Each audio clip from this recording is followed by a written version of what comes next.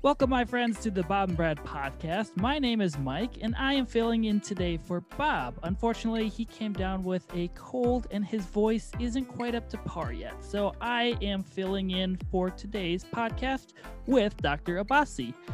Dr. Abbasi is a two-time guest. This will be his third time.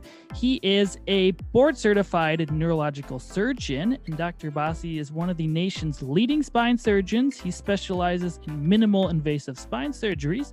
On today's podcast, we'll be discussing how COVID can affect your back pain, as well as various types of spine surgeries. So without further ado, please welcome Dr. Abbasi.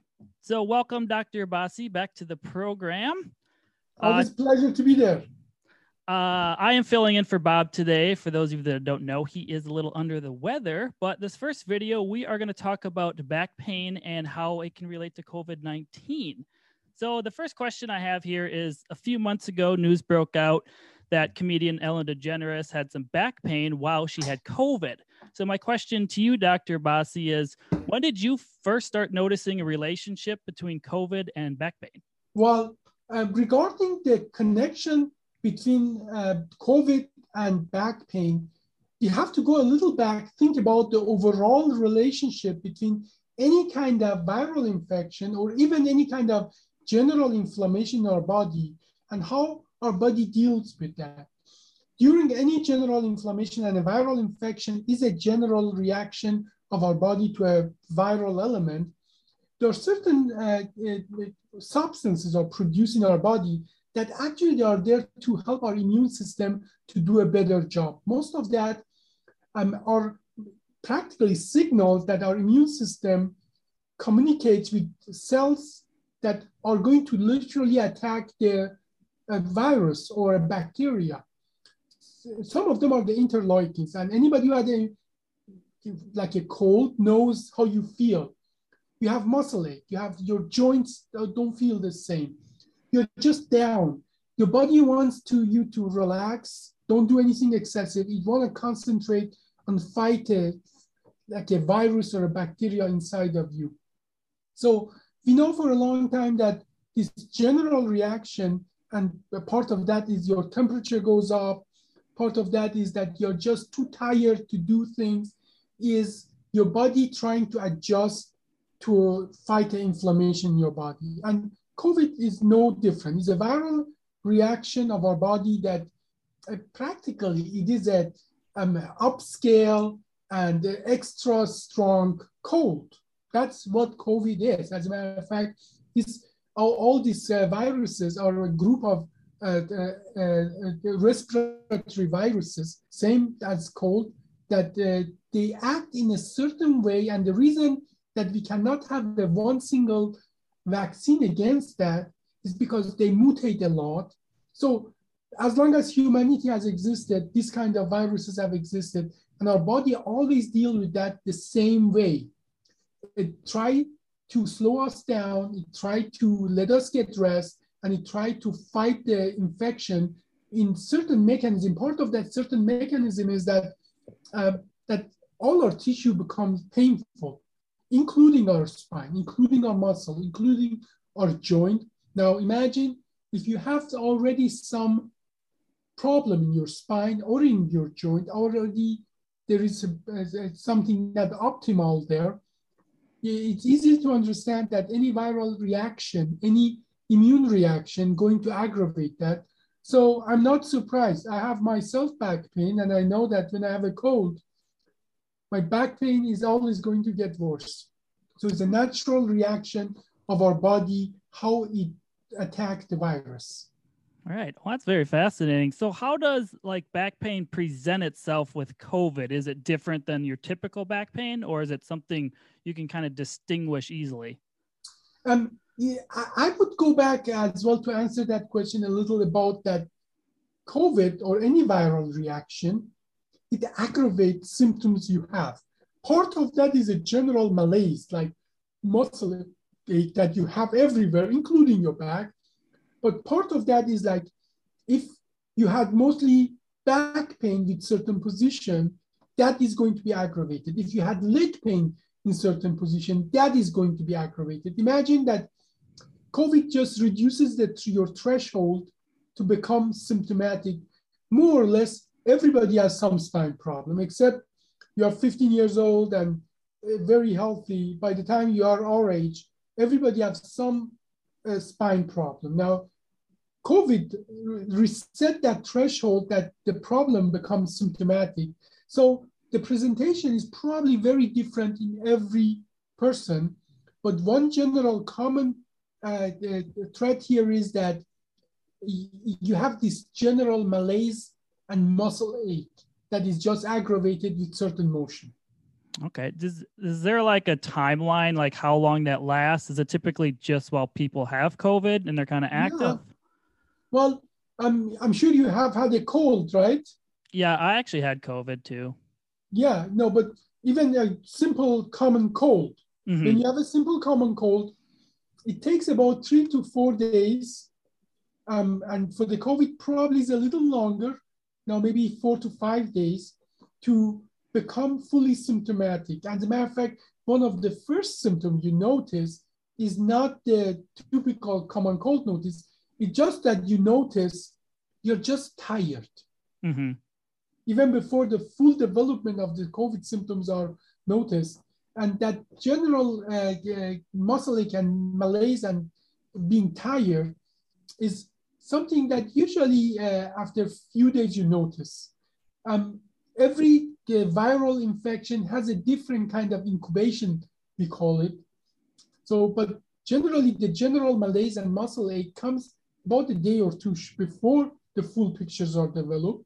On the other side as well, they are going to last longer than actual COVID symptom. That is like when you have a cold, the cold is gone, but it takes you a few more days before you are fully functional.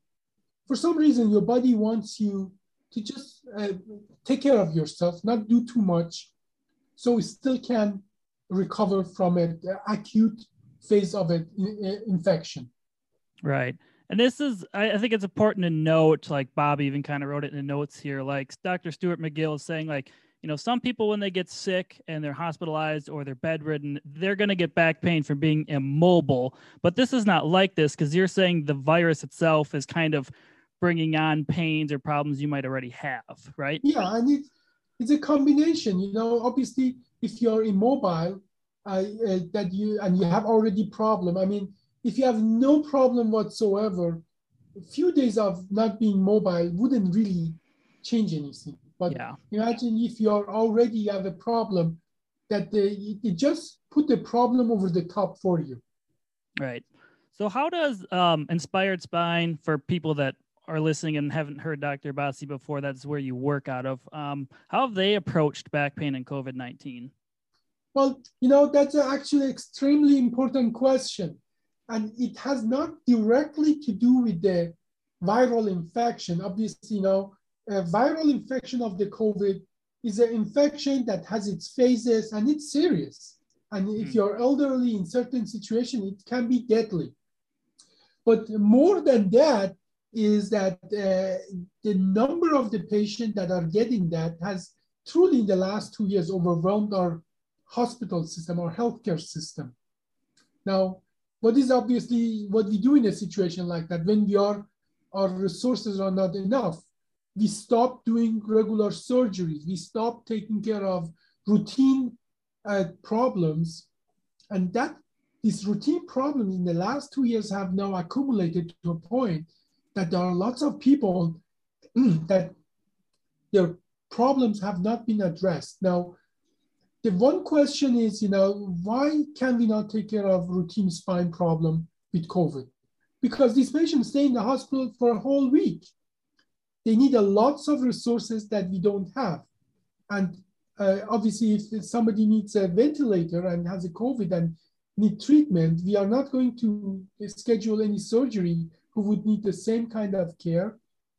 Now, the good news is that the way we do the surgery, many of our surgeries are day surgery, like the time that most of the spine system were shutting down because hospital, for good reason, wouldn't let us do routine surgery. We could do those surgeries in a surgery center. As a matter of fact, this is public data that after regular fusion surgery, that is what we do. In average, patients stay in the hospital 4 to 5 days. This is public information. The state of Minnesota put those numbers out. Our patient, in average, stay 1.6 days, so almost 1/3 of the open surgery. But as well, it's about regarding the patient-centric care. Imagine you have a spine surgery and you have to stay 5 days in the hospital. The chance that you would get COVID from somebody else in that hospital, but let's be clear, those very severe COVID cases will go to hospitals, and doctors, nurses, staff inadvertently going to spread those agents around, those COVID viruses around. If you're in the hospital for 5 days, you're much more likely to contract COVID in the hospital than if you're only 1 day or not at all in the hospital. The way we address that is that obviously we make sure that you don't have an actual respiratory issue, because if you have an actual respiratory issue, your back problem have to take the back seat.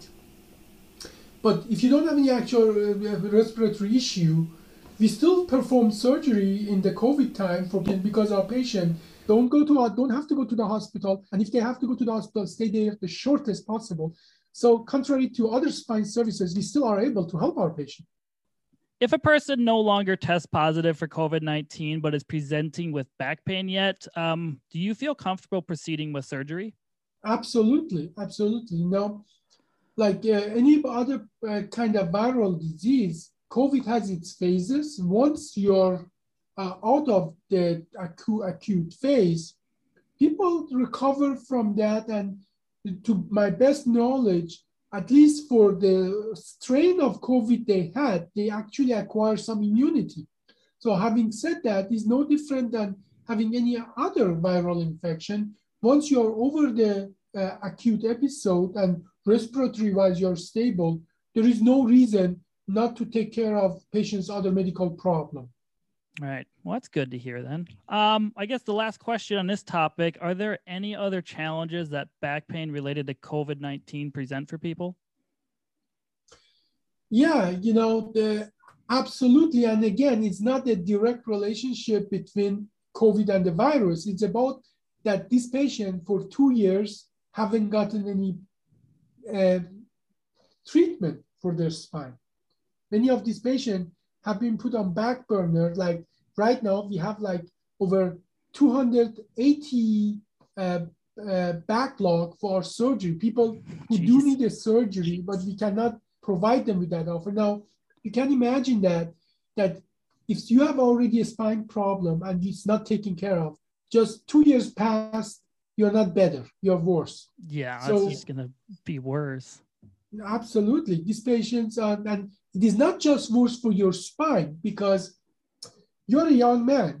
For you, is not as acute and important like somebody who's my age or 60 or 70. A 70-year-old person who doesn't walk because he has back pain, they decondition so fast. As a matter of fact, if you're 80 years old and you don't walk for whatever reason, your prognosis is poorer than if you get diagnosed with cancer. If by the time an elderly stop walking for whatever reason, their cardiovascular system, the heart, lung, they decondition pretty fast, and now 2 years later, they're 2 years older, but they aged 5 years, not 2 years, because they couldn't walk. Now their back problem is worse, and it needs more surgery, bigger, because it's a bigger problem. And now you're doing a bigger surgery on somebody who aged 5 years in 2 years because he wasn't really ambulating and deconditioned. So yeah, these are huge challenges added to our healthcare system. But again, you have to take care of those patients as soon as safely can, because postponing it indefinitely, it's just going to be backfire on us. Right. Yeah. I mean, I know exactly what you're talking about because working in therapy realm, we've seen people like that, and they will just, as soon as they stop walking, decrease. If you can't get those problems fixed early on, I mean, it's a downward spiral. So Now, lots of people don't know that if you are an elderly and 80 and above, if you quit completely walking for whatever reason, your life expectancy is about 6 months Yeah, I mean, it significantly because drops. you decondition and your heart shut down. This is a deadly disease. We have to understand that. All right, we're going to switch topics now to discuss one of your spinal procedures called OLLIF. Do you just say it like that, or do you call it OLIF? We call it OLIF, but OLLIF is the official title of that. Okay. The abbreviation stands for oblique lateral posterior lumbar interbody fusion, or OLLIF. There is another procedure, it's called OLIF, oblique lateral interbody fusion dash ATP, anterior to psoas, and that surgery is done through the belly. Our OLLIF, we don't have to open up the belly. We go all from between the border between the belly and the back. And these are just anatomical description about how we get access to the lumbar spine. Right. And if people are more interested in that part, we did a podcast with you previously where you really discussed the differences on those. But for this portion, we're going to kind of compare the OLLIF type of surgery to the traditional type of back surgery. So absolutely, I guess the first question is, how does OLLIF vary with the muscular cutting and reattachment compared to traditional back surgeries? Yeah, that is actually the core of the difference. You know, for obvious reasons, spine is in the middle of our body because it has to hold up straight up. And but that means to get to it from any direction, you have to go through a lot of adjacent tissue. And that is the bad part of the spine surgery as general. There is a saying in spine that we say spine surgery begets spine surgery. So meaning if you add one, you will need more. Part of that is that by the time we do the first surgery, it causes so much damage, we make a weak spine even weaker by literally, in an open old-fashioned surgery, detaching all the muscles. You know, do you play sport? Do you do any kind of sport? Yeah. I mean, I used to play football. Yeah, I used to play football and I distance run now. But yeah, if you don't have functioning muscles, imagine you play football. You're not going to have any football. Now imagine you go to your doctor, he does surgery on your knee. To get to the knee, he had to cut the tendon, but at the end of the surgery, he decides he's not going to reattach those tendons. Your knee will become physiologically not functional, so you can say goodbye to your football. Yeah, I mean, this is exactly what we do in the spine surgery. In the spine surgery, we cut the muscle, we cut the tendon, but we do not reattach them back. If any surgeon like me, and as a matter of fact, this is a secret of the spine surgeon that we don't tell our patient often, that in a regular spine surgery, we cut the tendons, we cut the muscle, but we do not reattach them back. If we ever have to go back, we see it, we know it, it turned into scar. They're not muscle anymore, they're scar. But for a long time, we didn't have any other option. So the options were letting the patient be in horrible pain or destroying all the physiology of the spine and turning it into scar. So reluctantly, we took the less of the evil by performing the surgery. And for that reason, we have been very restrictive to offer this kind of surgery to patients because we know all the side effects, all the other damages that it can cause. But having said that, by avoiding cutting the muscle, we have brought the spine surgery to a next level.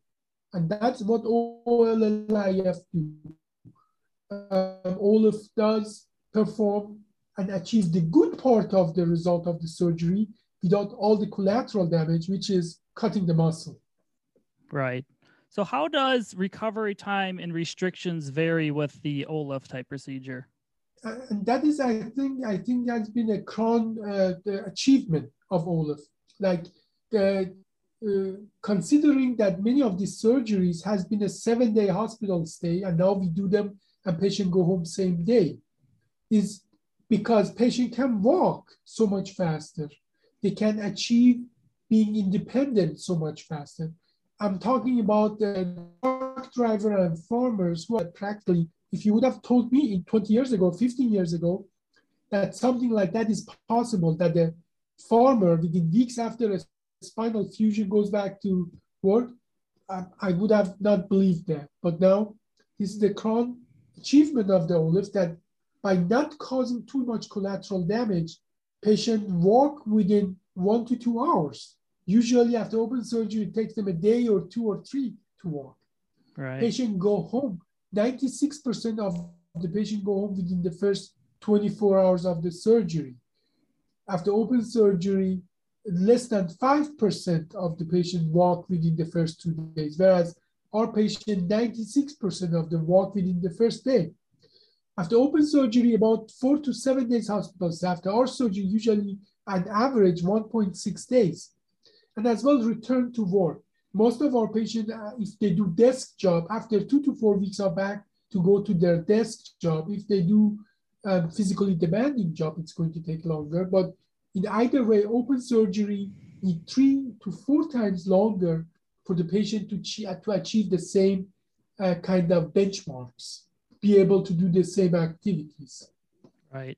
Yeah. I mean, this is just like light years ahead of what it used to be in recovery time. I mean, obviously people that haven't had back surgery don't realize it, but working in, therapy, if I worked with someone that had your surgery, it'd be a lot easier than the traditional style. So when we're comparing the two, true traditional and OLIF, which has more of an increased risk of nerve damage? Yeah. Now, any kind of surgery that you perform has risks involved in that, including nerve damage, risk of infection. Let's talk about all risk of any kind of surgery on the spine, with the most common one, infection. A regular surgery has 3 to 5% risk of infection. 3 to 5% meaning 1 in 20 almost. And if you have seen one of those infections, they can be deadly. Yeah. Our surgery has 0.2% risk of infection. As a matter of fact, not a single patient of ours has to be taken back to surgery for infection. In a regular surgery, we are very close to the tough membrane around the spinal cord. We call that dura. A regular surgery has about 8.7% risk of that practically the skin or the membrane get damaged, and then that is a part of much bigger problem that there is a hole in the spinal cord or the area where the spinal cord is covered. Our surgery has 0 risk of that. Then other risk of obviously is bleeding that would require transfusion. In a regular surgery, depending on kind of the surgery, but in general, about 20 to 35% of the patient need blood transfusion. In our surgery, practically in all our regular surgery, not a single patient needed blood transfusion. Only one patient who had a liver disease, was coagulopathic, needed blood transfusion, but that's such a rare event. So we went from 20 to 30% to almost 0 need for blood transfusion, to a point that I just treated a Jehovah's Witness. Jehovah's Witness, as you may know, they often, because of their faith, they decide not to have blood transfusion. And for that reason, many of these patients, even with horrendous spine problem, are rejected by spine surgeon because they clearly know that without blood transfusion, the surgery cannot be done safely because they lose a lot of blood in open old-fashioned surgery. We lose like half a cup or a quarter of a cup of coffee blood, which everybody can tolerate. So many of these Jehovah's Witnesses come to us because we can take care of them with us. They don't have to decide between their faith and their health.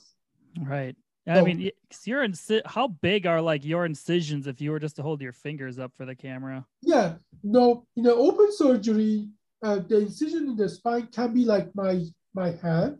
Mm-hmm. In my surgery, we do multiple incisions, but each of them are the size of my fingernail. Oh, yeah, they're tiny. So, yeah, Yeah, obviously they're that's going tiny. to lead to a lot less blood loss. Absolutely, absolutely. And as well, under the skin, when we don't cut the muscle, we have less blood. Now, regarding the nerve root irritation and the nerve injury, I have a good picture and I can show it to you or I can send it to you. You can include it in this. Right. I could put it over top if you want to send it to me. Our spinal cord is like a tube coming from our brain down. At each level, there are two nerves on each side going out. All right. So in any regular surgery, we have to push on the spinal cord and the nerve root because that's the way to get in. As a matter of fact, the standard of treatment, what we call transforaminal lumbar interbody fusion or TLIF, the definition is you cut the bone and you go just between the spinal cord and the nerve root that comes out. In that corner, we call it axilla of the nerve root. We go in and so we put both spinal cord and the nerve root at denture. In our surgery, we don't even come close to the spinal cord. By the way, you remember we talked about the risk of nicking the spinal cord, which is with open surgery 8.7%. Ours is 0 because we are not even close to the spinal cord. But we have to push the regular nerve that comes out to the side. So whereas open surgery put them both at denture, our surgery has a risk of only irritating the nerve root. We looked at that systematically. In the study that we published, the risk of nerve irritation for open old-fashioned surgery was 12.7%. Our risk of nerve was about 8.5 or 8.6%, so 50% less. But it makes a huge difference because people with open surgery, the next day after the surgery, they're so miserable, they don't care that the leg is a little numb or more numb. If they don't have the pain, they're happy. Our patients are ready to go home. So they say, I feel great, but I have a little numbness here. What's that about? So it appears psychologically more, but once we looked at that systematically, scientifically, actually the risk of nerve root irritation is less with us. Now, in literature, the permanent risk of nerve damage after open surgery has been reported.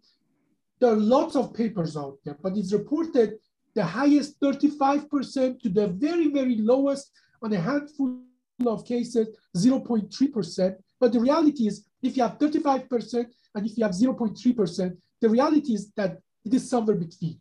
35% is maybe too high, 0.3% is maybe too low. The reality is that risk is probably around 10 to 12%. In our surgery, initially, we have as well about somewhere between 10% irritation. But then after a year in our study, only one patient in 303 has still meaningful symptom, meaning our risk of nerve damage is 0.3%, which is the lowest. So a very small fraction of the open surgery based on the data we have available now. Right. I caught most of that. We were glitching a little again, but it should be good. Okay. So do you guys have your own type of protocol at Inspired Spine that you run through people? And does some of this protocol prevent you guys from actually needing to do surgery on people? Absolutely. Our goal is to take care of the patient. And we have a saying we have few doctrine in the Inspired Spine. Our first doctrine is that we take care of everybody. Now, many spine surgeons and many spine services, when it becomes a difficult situation, they do the right thing for the practice and just don't deal with difficult situation. Our take on that is we take care of everybody and anybody. This is our first doctrine. So even if you have been part on medication or drug dependent, even if your situation is very hard, even if you are elderly, we take care of everybody. This is our first doctrine. Our second doctrine is that if we can help anybody without the surgery, we will not do surgery. What that means is that we have extensive protocols. When the patient comes to us, we run them through specialized protocols to see if there is any chance, we can help them without the surgery. As a matter of fact, many of the patients, even now, as they run them through our protocols, they wouldn't even qualify for surgery in our service. We still let them do some other treatments. Some get better, some don't, but then we do the surgery. So we have extensive protocols to help anybody can be helped without the surgery and to try to avoid the surgery. We call that multidimensional. There is something that we track and it can be tracked easily is about how many patients you see in the office, how many surgeries you do. We call that clinic to OR ratio. That number generally is between 12 to 15%. Ours is 8%. We perform less than most of other services, spine surgery based on the patient we see. Now, having said that, we are not delaying the care. If somebody needs surgery, we do the surgery. But if there is a chance that patient can be helped without the surgery, we take that first. Right. And that's kind of uncommon for surgeons. I mean, most people think surgeons want to just give you surgery to fix your problems. So this is something newer, I would say. No, and unfortunately, you're right. You know, I wish that, we surgeon, but, we are like hammer. We see everything as a nail. And that is our problem. But having said that, I have almost in every clinic, I have a patient who tells me, you know what, the other doctor looked at me 5 minutes, said, you need the surgery, and walked out. And you're telling me you want to try other things. Thank you for not just seeing me for 5 minutes and writing me up for surgery. Patients do appreciate that. Patients are smarter and better informed than ever. They have the tools to go and look you up, look at your result, listen to other patients. And that's what I tell our patient. There's so much information you can get on your surgeon. Get to know your surgeon. Right. Yeah, it's more common nowadays just to look stuff up before you go through with surgeries. Absolutely. I guess my last question about the OLIF surgery is how much time on average would you say the surgery actually takes with this compared to traditional back surgery? And the answer to that, I want to use an analogy because that makes people understand that. Because when I say that I did the surgery in 40 minutes, same surgery that another surgeon needs 4 or 5 hours, they cannot wrap their head around it. They say, you must be cutting corners or you must be speeding it up. Nothing could be farther from the truth. Like imagine you drive from here, from where you are to Chicago. I would say that's probably 6-7 hour drive. Is that about right? Yeah, probably roughly. Yeah, roughly 6-7 hours. Now imagine if you don't know airplane exists, if driving is all you know, and somebody tells you he got from you to Chicago in 1 hour, you would think he's lying or he's a very bad driver. He's a reckless driver, correct? Right. But if you know the driving versus flying, it's normal to drive from your place to Chicago in 7 hours, but it's as well normal in your place to fly from your place to Chicago in 1 hour. It's all about all the time that you don't spend in cutting the muscle and stop the bleeding, literally cooking the tissue, makes the surgery so much faster. But all of that reflects as well in patient's outcome. Like in that all the 5-6 hours that regular surgery is being done, we literally are cutting the muscle, stopping the bleeding, cooking the tissue. Patient is laying on their chest. This data is undisputable. Every additional 30 minutes under anesthesia adds 17% to the combined risk of the surgery. So by us making a 5-6 hour surgery, a 1 hour surgery, is tremendously less risky to the patient. And that's why we can do this surgery on elderly. Nobody else can. Right. All right. Well, I think we'll transition into our last category here. So this is kind of talking about what people should look for when they go to find a back surgeon, because not everyone can go to an Inspired Spine location, even though I did look on your site and you guys have a lot of different places now, don't Yeah, and we are expanding, surgeon and the patients are understanding more than ever what the value of this kind of services. We are building now centers in Texas, in California, in Florida, in many different states, and as well, lots of doctors are coming and learning this technique from us. So we are expanding very rapidly. But if your question is what to look for your spine surgeon, I think the common sense is the best you can have. Research your surgeon. Go Google them. Find out if they put the results out there, if they're open about the results. Once you see them, ask them question that matters, like, how long have you been doing these procedures? This is a legitimate question. How many of these procedures have you done? Do you do as well other procedures? Like, do you do this procedure? Do you recommend this procedure for me because that's the only way you know how to do the surgery? Or can you do 5 different surgery and you're doing it for me because in your opinion, that's best for me?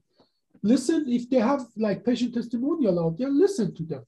And I'm talking about like, if you go and like put in YouTube, Olive testimonial, you get thousands of patient testimonial online there. But as well, I think it's always between the surgeon and the doctor and the patient. It's a personal relationship. Make sure you feel comfortable. Right. So I know we talked about this, but it'll be in a different video. But if someone like decided to travel to an Inspired Spine location to have surgery, how long do you think they would have to be there for, like location-wise, before they can travel home? Yeah.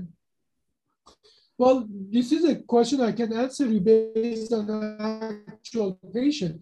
We get every week somebody who's driving or flying from all around the country to us for the surgery.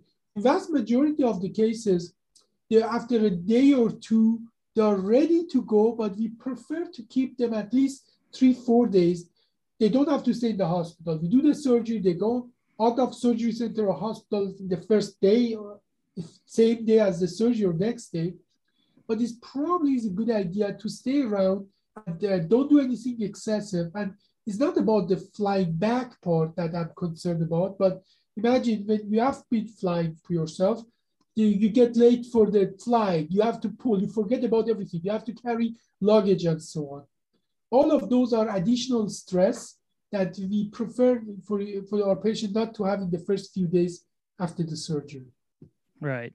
So does Inspired Spine, what do you guys do when you bring someone in? Kind of like, what's your protocol or how do you examine them exactly that's different?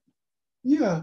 Well, first of all, this is a secret of the spine surgeon, and we all know that we don't advertise that. Now you get all my secrets.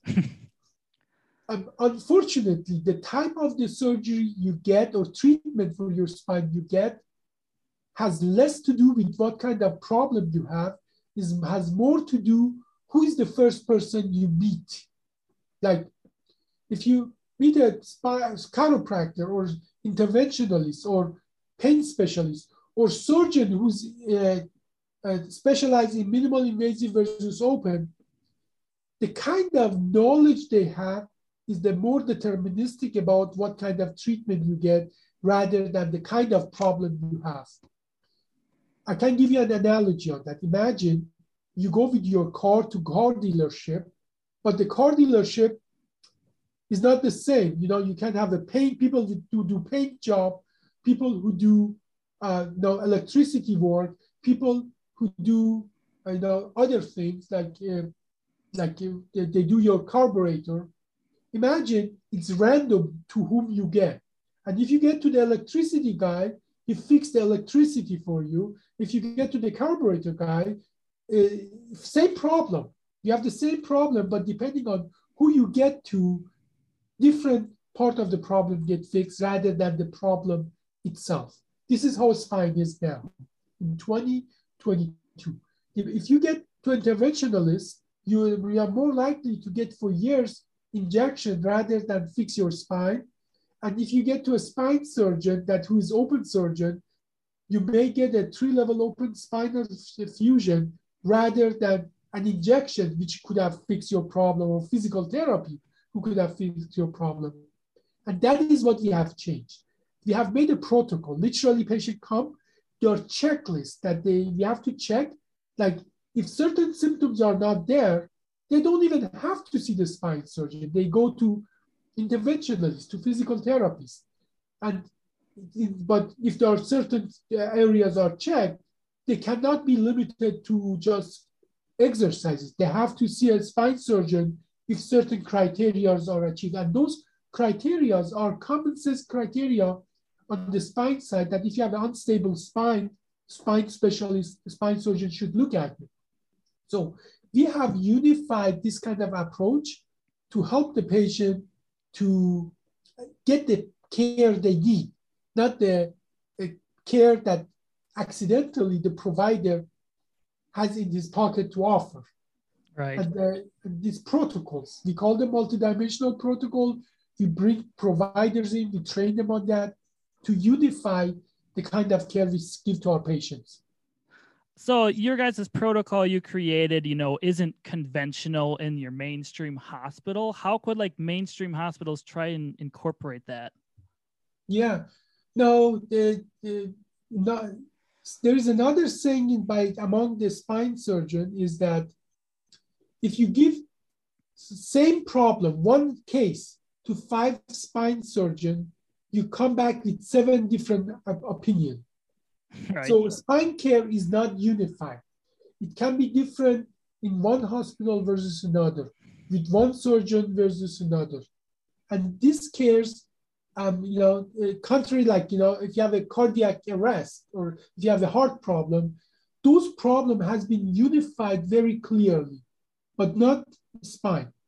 Now, I think our advantage here is that we can unify this, and we are spreading this knowledge to all the hospitals we are working with, is that we bring all the specialists on board. Like in our group where we create those protocols, we have physical therapists, chiropractors, interventionalists, radiologists, and by bringing everybody on board, we are creating a protocol that's acceptable to all providers rather than just to surgeons.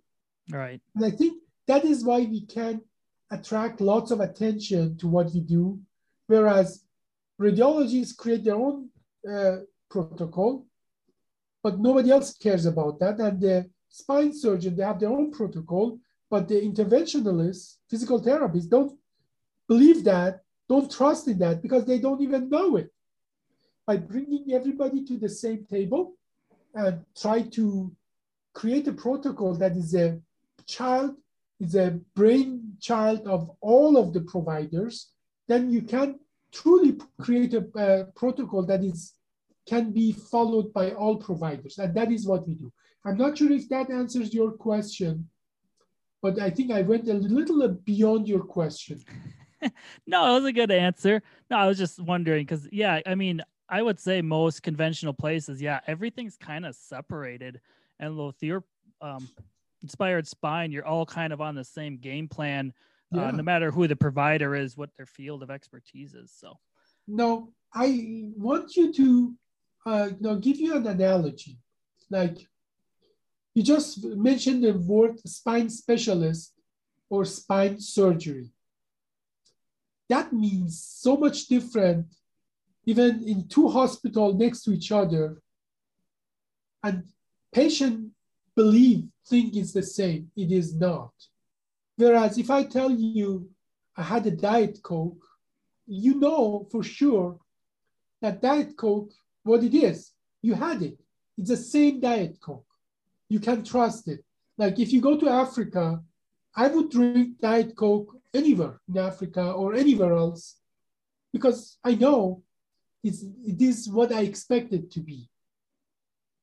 Independent from its value, I know it is what it is, the Diet Coke.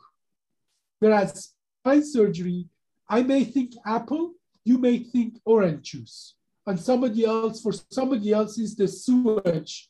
It is not the same. It is so far apart. It is not unified. This is what we are trying to do. That if we tell our patient, you need this treatment versus that treatment, if you have this condition versus that condition, that they can trust us. We are trying to create a brand that patient can trust with their spine problem. Right. So I just got one more question here, I think, from the Bob questions he provided us that we haven't gotten to. How do you decide if someone may need back surgery, but not to the extent of a spinal fusion? I compare a disc to a tire of a car, like literally a tire cushion the car against the road. Yep. And disc cushion two bones against each other. Now, do you always have to replace your tire? No. Sometimes you just have to put more air in it. Sometimes you have to patch it. Sometimes you need to change the valve. What you need to do with your tire of a car is very similar to what we do to the spine.